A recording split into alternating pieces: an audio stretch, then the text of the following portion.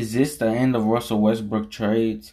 Well, to be honest, like I told you guys, I don't think Russell Westbrook is getting traded. I know for a fact, at least in my mind, that he's not getting traded at all. It just there's no way to move $47 million.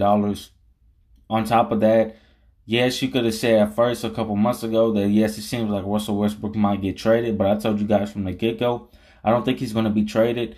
Um, so this is why I feel like this is the end of Russell Westbrook trades. Plus, on top of that, the deal with the Pacers fell through, and Lakers don't really have any more trades, I should say. Let me know what you guys think. I'll see you on the next one. Take care and be safe. Peace.